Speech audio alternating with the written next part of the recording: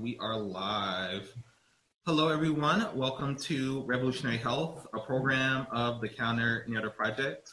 I'm Charles Stevens, the Executive Director, and I'm joined by David Melbridge, internal medicine physician, activist, writer, revolutionary, and ratchet person overall. Okay, that's not. Let's go. That's Revolutionary Health After Dark. Oh, sorry. Hey, everybody. My name is Johnny Cornegay, mobilization director for the Counter Narrative Project, and just joining today. Cool. And we also have our good friend Alvin, our fearless filmmaker, producer extraordinaire, helping us out in the background. Who's been working with for God forever. You knew me when I was like a baby gay. Welcome to Revolutionary Health, y'all. I'm so excited for y'all joining us. Hey, Nathan. See, Nathan joined us. We wanted to do something a little different today. We're going to actually start with sort of breaking news, right? About a Black gay man that tried to access PrEP here in the good city of Atlanta and went to a local community-based organization, which shall remain nameless. We're not saying no names right now. But he's going to tell a story and share with us his experience with trying to access PrEP in Atlanta. Yeah. Johnny, what was your experience like? Interesting. So, hey, Mark. Also, if you have questions for Johnny or comments, you want to share your own experiences trying to access PrEP, let us know in the comments. Absolutely. So, okay. So, first of all, I accessed PrEP in 2016. And actually had a fairly easy process. I was able to go into a facility. Where'd you go in 2016? I went to actually the Fulton County Health Department. Okay, shout out to Fulton County Health Department. Shout out to Fulton County Health Department. You know what? Fulton County was just amazing, right? So access PrEP in 2016 and actually expected to have an easier experience this time. 2018, right? So made the decision. So PrEP is one of those things, and when we talk about this a lot, but it's personal, right? It's part of our personal health. And I decided that I wanted to do it for me. Okay, again, right? So proceeded to an organization that had a PrEP clinic. And you know, the person at the front was like extremely pleasant and was like, listen, and asked the question, do you have an appointment? I said no. And they said, that's fine. Go ahead, sign in, and we'll get somebody to see you. Yes. So I'm like, okay, this is going to be just like last time. That was not what happened. Like last time. I was turned away. I mean, flat out. And you were trying to access PrEP. You went to this place to try to get PrEP, and you were turned away. I was turned away. Okay. So there were several kind of layers to the experience, right? So I get to the room, and there was a person who initially came in and was like, and they said, "Oh, what brings you in?" And I'm like, "Oh, I'm here to access PrEP." And they were like, "Well, do you have an appointment?" And I'm like, "Well, no." And I'm talking to a person, right? Do you have an appointment? No. And they were like, "Oh, okay. Well, typically we do it by appointment, so let me get somebody." And I'm like, "Well, okay, it's cool. They're just gonna do it." 2 other people come in and ask me the same question. Like, oh, what are you in for? What are you here for? And I'm like, oh, I'm here to access PrEP. And they asked me once again, did I have an appointment? I said no. And they proceeded to, actually, it felt like an interrogation a bit. Like, we typically do this by appointment. You know, so do you have insurance? Now, fortunately, I do. So I was like, yes, I do. Do you have like financial information? Because we have to go over financial information. We have to go over your insurance. And so we typically block time. And I was like, yeah, because I know that you have to do labs. Like I've been through this before, so I get it, right? So all this to say, the person asked, so do you want to make an appointment? And I said, well, no, I don't want to make an appointment. I'm just going to go somewhere else. Yeah. And in that moment, I was frustrated. I recognized that I was frustrated. I also recognized that I was blessed that I could get back in the car and go somewhere else, right? So I literally sat with that and was like, well, I'm glad I can get back in the car and go somewhere else because that may not be an option for other folks. What was your expectation about what would happen? My expectation about what would happen would be that they would assist. Like if two people came into the room and were willing to sit down and talk to me without an appointment, so coming in, they knew I didn't have an appointment because I'm like, obviously I don't. This person's name is nowhere on my list of appointments. So if we're going to have ultimately 3 people come in and speak to me, I assumed that they would just do it. Yes. And not only that, we talk about, especially in Atlanta, the importance of getting folks access to PrEP, getting folks access to whatever treatment it is that they're looking for. And if I'm inside of an organization that provides service to our community, my expectation was that that's what would happen. So I get back in the car, and my friend is with me. I called you and I was like, let me tell you what happened. But I'm going to this other place and we're going to see what happened. Right. So go to the other place and had the complete opposite experience. I don't want to say, I'll say who it is at the end. Y'all might have a hint. Go there, stand in there. They have a new process. I stand in the line. They gave me a number. The person comes out and she's like, oh my goodness. I got the information that you're here. I know that you don't have an appointment. We have a meeting happening now, but please don't leave. Like, I want to talk to you. Right. And I'm sitting there like, already this person is like, oh my goodness, don't leave this office. Like, please sit here. And was really apologetic. Please sit here. I know I have to go and do this thing, but I don't want you to go. I want to talk to you. Person comes back. So I wait maybe 30 minutes patiently.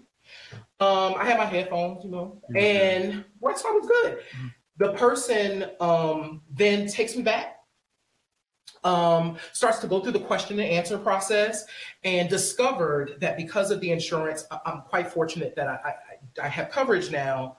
We go through the process, and she's like, oh my goodness, I can't do this. I couldn't do PrEP through us, and I'm so sorry that I had you wait and that I had you come back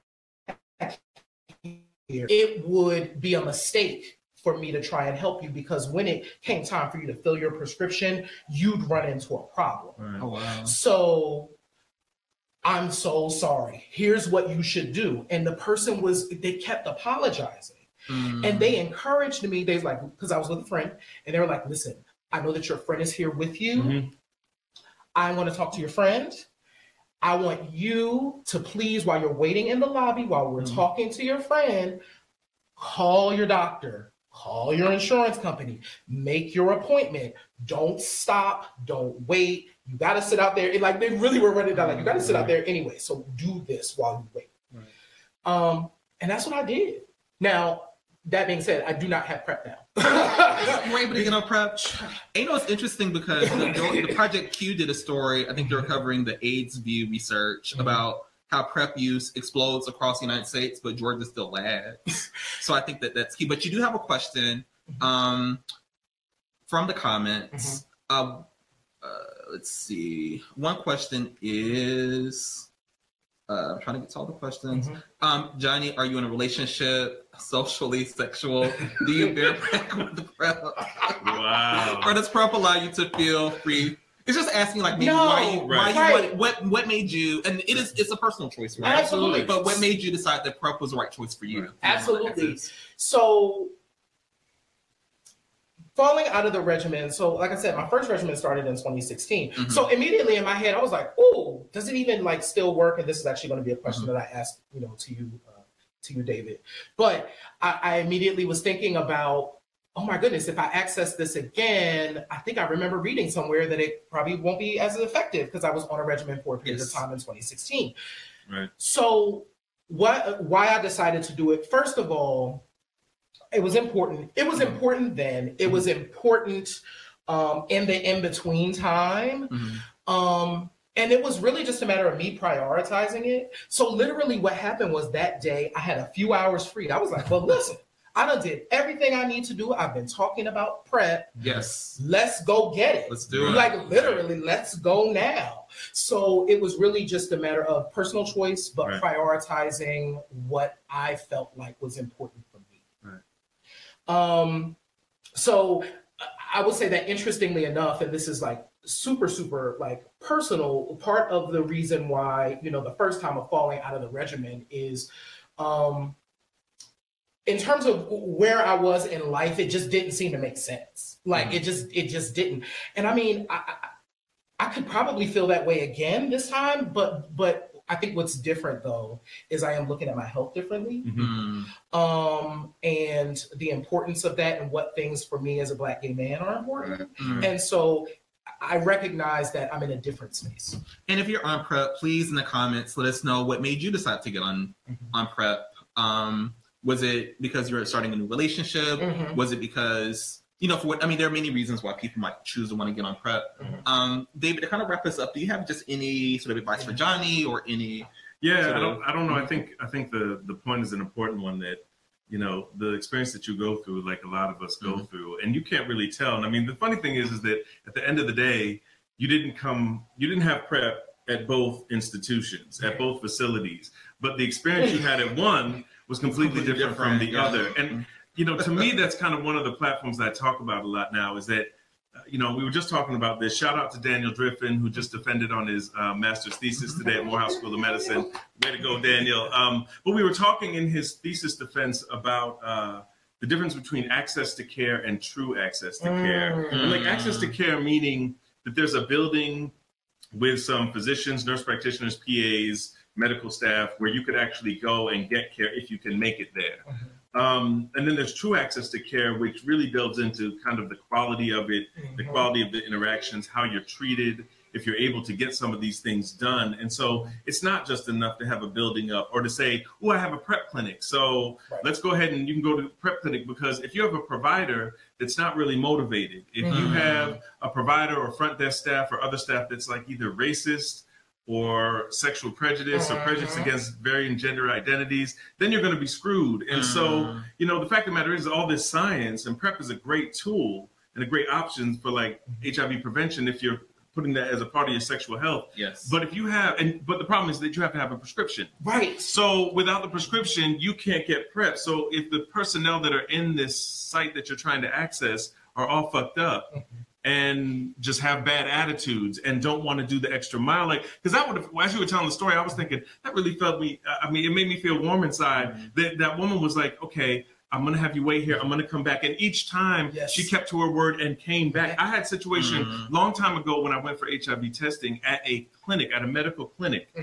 And I came back for a repeat test, and they told me that the results weren't back yet. And so I was freaking out because I was like, okay, the results aren't back yet, and that means I'm positive, and this is that and the other. I went in, and I remember they put me in the room, and this nurse put me in the room, and I sat there and I waited. And I waited. She's like, I'm going to get the results. I'll come right back in a second, baby. And she's gone for 10 minutes, 20 minutes, 30 minutes. And she knew I was a physician too. Like I told her I was a doctor. And this is to your point about, you know, you can have a certain amount of privilege and people will still mess with you. She knew I was a doctor, and all of a sudden it got to be like 50 minutes later, an hour later, and I'm sitting here panicking because I'm thinking, they're about to tell me that I'm positive, they're about to do this, they're about to do that.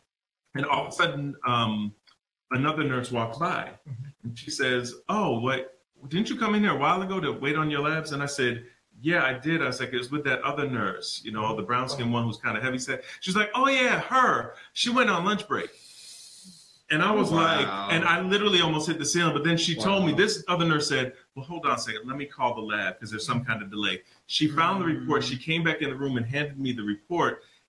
Or she had it in her hand. She was like, oh, well, I'm really sorry about the nurse. And I was like, the report, like, give me the report so I can know what's going on. And then fight, oh, yeah, I'm sorry. You're negative. It's fine. And I was like, girl, like, what are you doing? Like, it was all that drama. And even when she was being helpful with it, it was like she forgot. Yet kind of the anxiety that you have, the stress that you have when you go in there. And it's just an interesting thing that people can just discard that this woman, knowing I was a physician, took a lunch break without following up on me. And that was the last time I was at that clinic. Like I made another appointment to see a different primary care provider. This stuff happens all the time and they don't study it because they're so busy talking about, we don't get tested. We don't get linked to care. Black gay men, you know, it's poverty, it's, you know, mental health. Now we're doing meth all the time. And so there's always some individual level pathology that's causing us not to go to spaces, but they don't want to talk about the fact when we get into spaces that the personnel and the systems and the structures and the bureaucracy and the red tape that you have to go through makes it even more difficult for you to go through. And that's not our fault.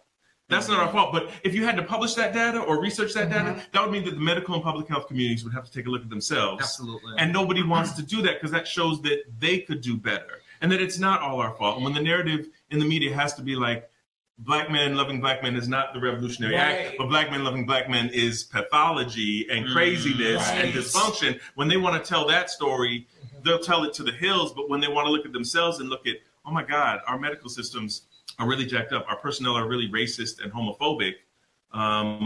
They don't want to tell that story because it makes them look bad.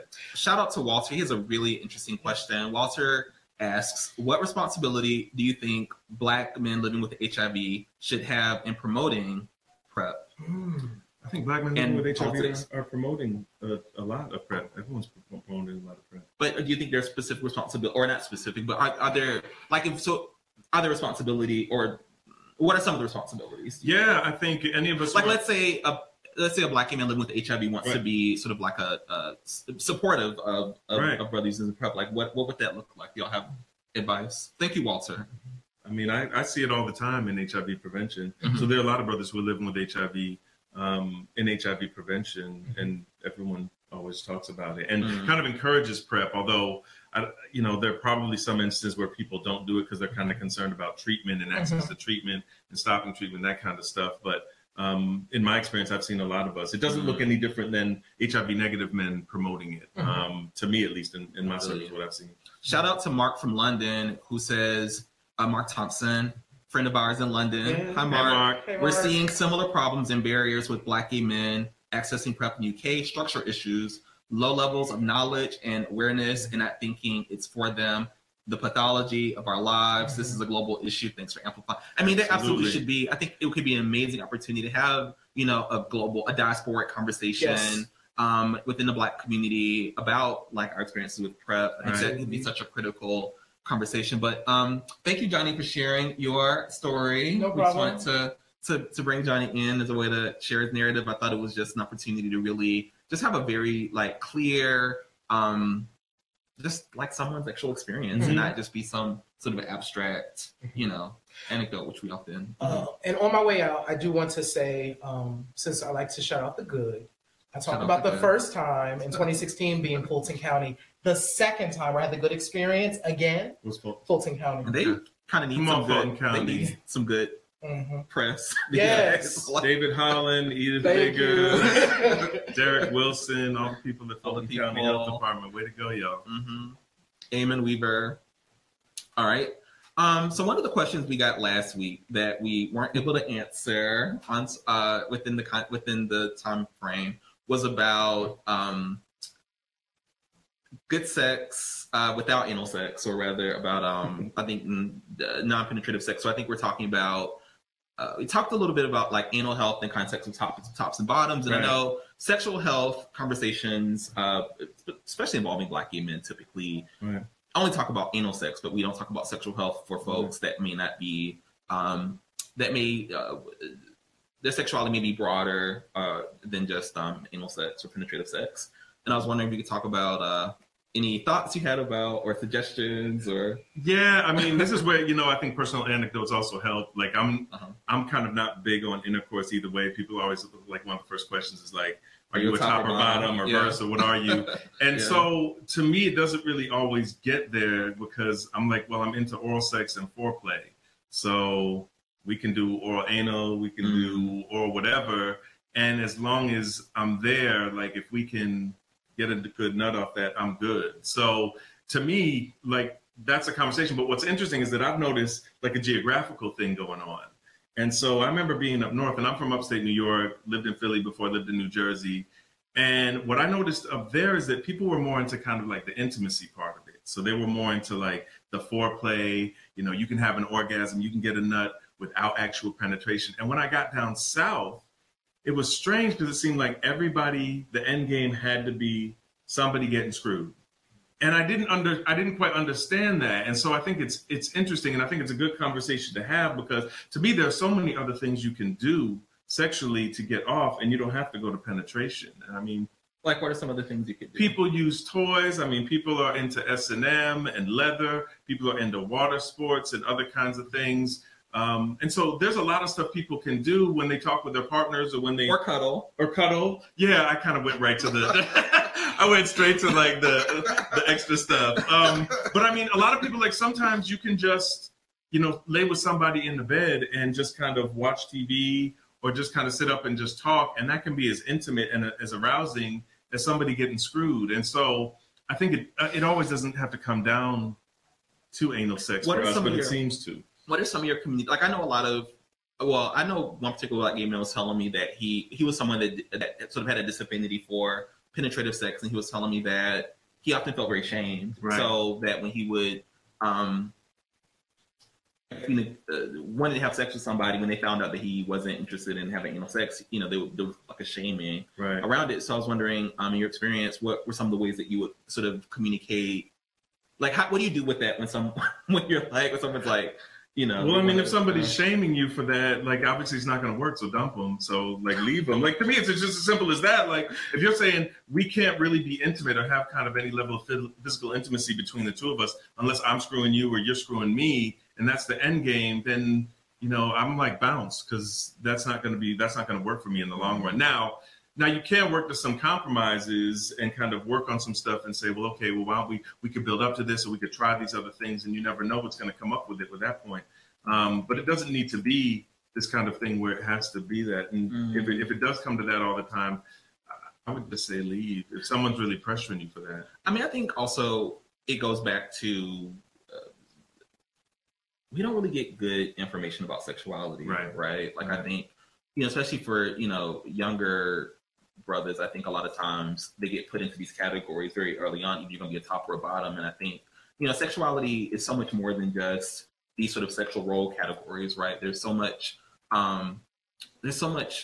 so many possibilities for pleasure. And I think that it's important to really have just better education. And as you were saying that, I was just thinking, I have to shout out Sophia Husson, who's one of my colleagues over at Emory School of Public Health and in the infectious disease department. She actually conducted a study a few years back with a data set from men in Atlanta, all Black men of different sexualities. And she was exploring like how we learn about sex. And the three themes that came up the most, what would you think they are? She called them the three P's. So it was peers, parents, and pornography. So that's how you learn about sex. And I don't know whether that's specific to us as Black men or even more specifically as Black gay men, but it did state to me like, okay, parents may not give you all of that. They may kind of sugarcoat it or not really talk about it as much as they want to. Your peers are always going to like be bad influences and just give you misinformation all the time. And then pornography, to be honest, a lot of it always does come down to intercourse, whether it be straight or gay. It's going to come down to somebody being penetrated. So if these are the things that we're modeling, that's what we think is the end goal. And so I think it has profound effects because there's sometimes where I'll see guys in clinic who have problems with erections. Like they can't get it up. And they're wondering why. And then I ask them, well, do you masturbate a lot? Do you watch porn a lot? And what we found out, especially with adolescents, is that, and younger adults, is that sometimes we get these images of what we've been socialized to believe is a pleasurable experience. And when we keep masturbating and when we have our orgasms to that image, when we get in front of a real person and it doesn't meet what we think turns us on or what we've been conditioned to think turns us on, all of a sudden we can't get it up again. And then it gets deep because it's all about, like, even like people come at the same time. Like when you're screwing, the top is going to come inside you as you're coming as the bottom. That doesn't always happen. In real life, like it never happens as perfectly and cleanly as that. But we're always taught that from the visions that we see. So it's either porn where they give this kind of romanticized, idealized version, where they're like, where they cut and you know, they edit the video. They bring the fluffer in, and the fluffer does what he needs to do, and then the fluffer, And let us know in the comments, how did you first learn about having sex? And if it was in porn, like what were some of the movies that sort of shaped? Who were some of the stars that you remember seeing that really, that really got you going? All those kind of things. Is there much research on how porn impacts gay men's sexuality? Or I think so, and I think there is some stuff around it kind of linked with being sexually compulsive or even on the continuum towards addiction, where we use sex as kind of a coping mechanism to handle stress. And I think porn also, you think about it, but I mean, hormone wise, like, and I mean, guys, if you're out there watching, like, think about it. When you're horny, you're not really thinking clearly. Your mind's kind of all messed up. Your hormones are going crazy. And then once you have your orgasm, once you come, all of a sudden it's like, ooh, oh, wait, okay, wait. Oh, the sky is blue. Oh, wait, I got to do this work. Like, all of a sudden there's this clarity that you didn't have before. The cloud has been lifted. Yeah. And to me, that's like a physiologic thing. And I don't know whether it's been studied as intently as maybe it should. But, you know, I think we're driven by this kind of primal urge. We're driven by something that we can't really understand. And our goal is to just release. And so when we release, then we feel better. And everything is fine after that. But it's an interesting thing. Walter said, porn is a fairy tale lullaby to a disco track. I know that's right. It really is. It really is a fairy tale. He also says, when I came out, people told me I should be a bottom because of how I looked. Little did I know. Okay, I hear that. Yeah, I think these social impacts, like I talked about parents, peers, pornography, but I think like people tell you when they see you, they may stereotype you. Yes. And we could even get into kind of like the size differences in Black gay communities, like size, colorism, and the assumptions of what role you're going to assume based on your size, if you're a twink or not, if you're dark skinned, if you're light skinned. You're anticipating the panel that we're going to do. We're actually, stay tuned for a community forum that we're going to host about colorism with the Gentlemen's Foundation. But exactly, all those things we're put in these categories. Right. And it impacts how we see ourselves. Right. And if we feel pressure to live up to those expectations or whether we buck against them and say, that's not what I like, like this is what I'm actually turned on by. So I think it gets kind of interesting how we're socialized as Black gay men. Yeah, absolutely. I'm just going to look at a few more comments. Walter. Mark says he'll see us in Amsterdam. Excellent. Good, Mark. We'll see you in Amsterdam in July. You're actually, are you going to be at IAC? Yeah, so the International AIDS Society has a conference, a global conference every 2 years. It's the biggest conference on HIV and AIDS in the world, actually. I think 20, 30,000 people usually show up, and it happens every 2 years at different international locations. And this summer in July, it's going to be in Amsterdam. And I was invited to give a plenary talk. Hey, Ramesh. So I'm very, very excited about doing that. I think it's July 23rd to the 27th in Amsterdam. So if any of y'all in the field didn't register, it's something to check out. It's an amazing experience. And any of you that are working with sexual health organizations, academic organizations, community-based organizations, and you have funding for travel and education, that would be a really good conference to go to. I feel like another question that we got last week, which was around sex phobia, right? And it's talking about in discussion. What do you think about that?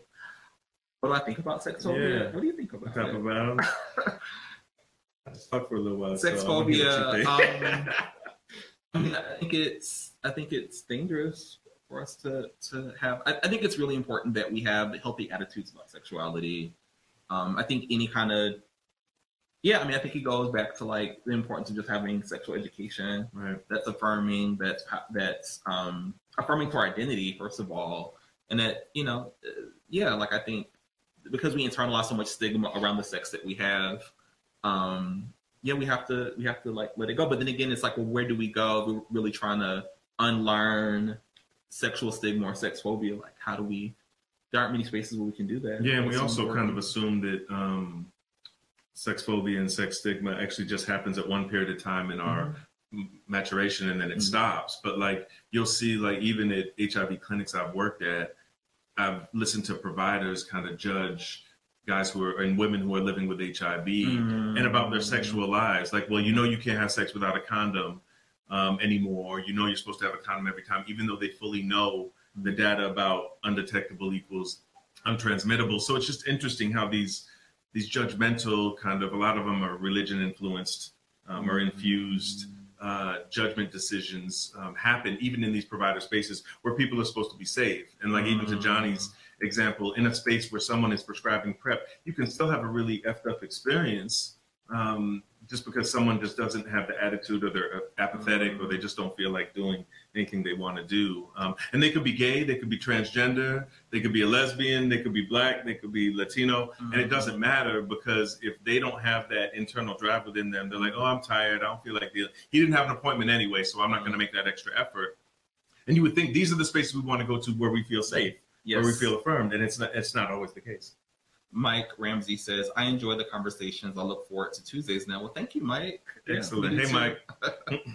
I guess finally, we've talked a lot about sort of like sexuality, particularly around, and we kind of went in a lot of different directions with that. I do have one final question that I want to ask, which is, in our community, a lot of sexual health education or information, and really sexuality in general, sort of targeting younger Black gay men. I think oftentimes like Black gay men of a certain age, hell, even over 30 probably, right at this point, you're not always sort of in that narrative around sexuality. Right. So I guess my question is, David, what are some things that we should be thinking about in terms of like having a healthy sex life, an active sex life? Once you're over 35, over 40, like what are some things that we should be thinking about? I do think you're right. There's a couple of things that I would say is that typically is the case we talked about before, like a lot of times it centers around pathology. So the only time you hear particularly sexual health and HIV research talking about older Black gay men, it tends to be in the context of how older Black gay men with HIV are giving it to the younger kids. And that's all they want to say is that, watch out, younger brothers. If you guys have sex with an older brother, you're going to catch HIV because they don't care and they're more likely to have sex without condom, like all these other narratives that are pejorative, that are predominantly negative, and just kind of focus on those kind of arenas. But there's never really a sex positive message. There's one person I would shout. I'm shouting out a lot of people today. So Javante Williams, who is in Philadelphia and works at Widener University and does a lot of sexual health research over there, and looking at elders, looking at Black gay elders. And I'm 49, so I'm almost. You're 49? Yeah, I'm almost at that cusp. Really? So I'm thinking to myself, like, I'm almost at that cusp. And actually, somebody called me an elder. So I was about to say elders, they, and then I was thinking, elders, me. I think I'm part of this now. So, people call me an elder too, and I'm like 37. Right, exactly. So I mean, I guess it's relative. Elder to what? So with a lot of elders, there just isn't a conversation that's being had or research being done about how often we're having sex. Are we enjoying it? What are the positive aspects of how we have sex and how we sexual network? What is what goes on when we age and we have other medical conditions that could coincide? And it doesn't have to just be HIV, but as we gain weight, as we lose our energy, as we have lower testosterone, as we develop diabetes and high blood pressure and heart issues, how does our sexuality kind of morph and evolve and transition back from the days when we were in our 20s and our teens and we were really going at it, and then now all of a sudden we have to like face this new reality.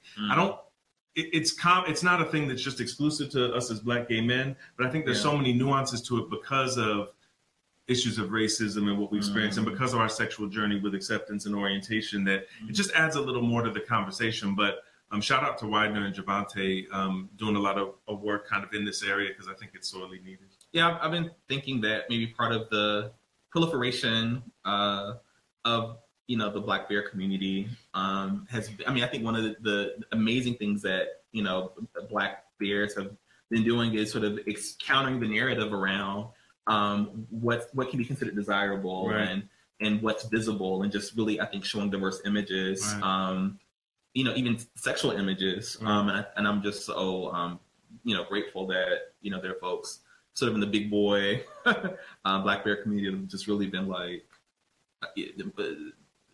just expanding what's possible in terms of what's desirable. Yeah, and I don't think it's about even trying to create a counter narrative. I think it's just about being yourself. And so, kids who weigh like 120 pounds or would be considered twinks or whatever, like they just are being sexual. People who are medium-sized or athletic or are gym bunnies and have muscles busting out of every orifice, like they're just having sex. And the same thing with big boys. And so, I think Big Boy Pride is coming up when? April, early to mid-April. April something in Orlando. Yeah. Who's running that still? Tony Daniel, all those guys. And David, could you say a little bit about Big Boy Pride? I've only been once, and that was a long time ago. And I was thinking about going back, but I'm actually... You should go. I was going to go, but I'm actually going to see my parents.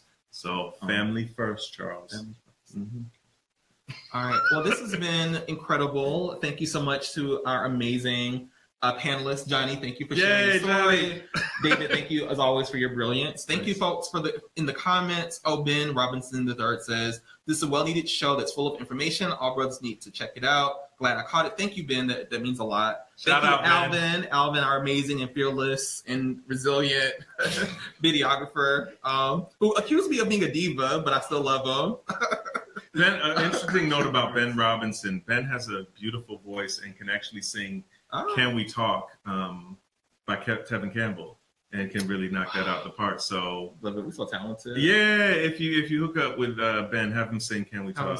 Hey, Anthony Antoine just joined. Hey, Anthony. Love you. Welcome back. But thank y'all again. We're here every Tuesday at 7. Please feel free to inbox me. Don't worry. David has enough going on, so leave David alone. But you have questions, you want us to answer, topics you want us to cover. Again, thank you so much, folks, in the comments. Love your energy in the comments. Please spread the word. Every Tuesday at 7 on our Facebook page, we'll do a Facebook Live. And just thank you for your support. Again, make sure you follow Counter Narrative on social media. We're on Twitter at Building Desire. We're on Facebook. We're also on Instagram at instagram.com/The Counter Narrative. And we're on YouTube. So definitely like and subscribe to our YouTube channel. And most importantly, join our email list. So at thecounternarrative.org, lots of plugs. Yeah. Are there any other things you need to plug? Any other shout outs? I think that's it. I've shouted out enough people already. Okay, shout out. We love your shout outs. I know. I like giving shout outs. Recognizing good folks. Recognizing good folks. All right, y'all. Thank you so much. All right. See you next week.